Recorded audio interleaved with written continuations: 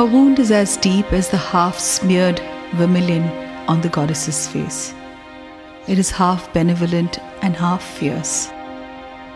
As she looks up to the sky above, she knows she has only half of the sky to soar, always accepting the half of her being.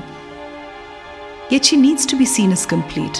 Her half-spoken sounds, her half-words, half of her expressions bobbing in the river of resilience, bidding adieu to another season of a half-winter, a half-summer with her measured half-speech.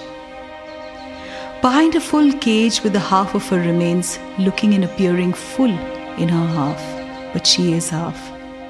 She is as red, her half remaining vermilion, mixing in the water till it turns a crimson peak. This crimson peak is also half. She's always half of everything. A half-open cage, a half of her, never ever the full version of her. In the broken window of her vision, she lives her life always halved.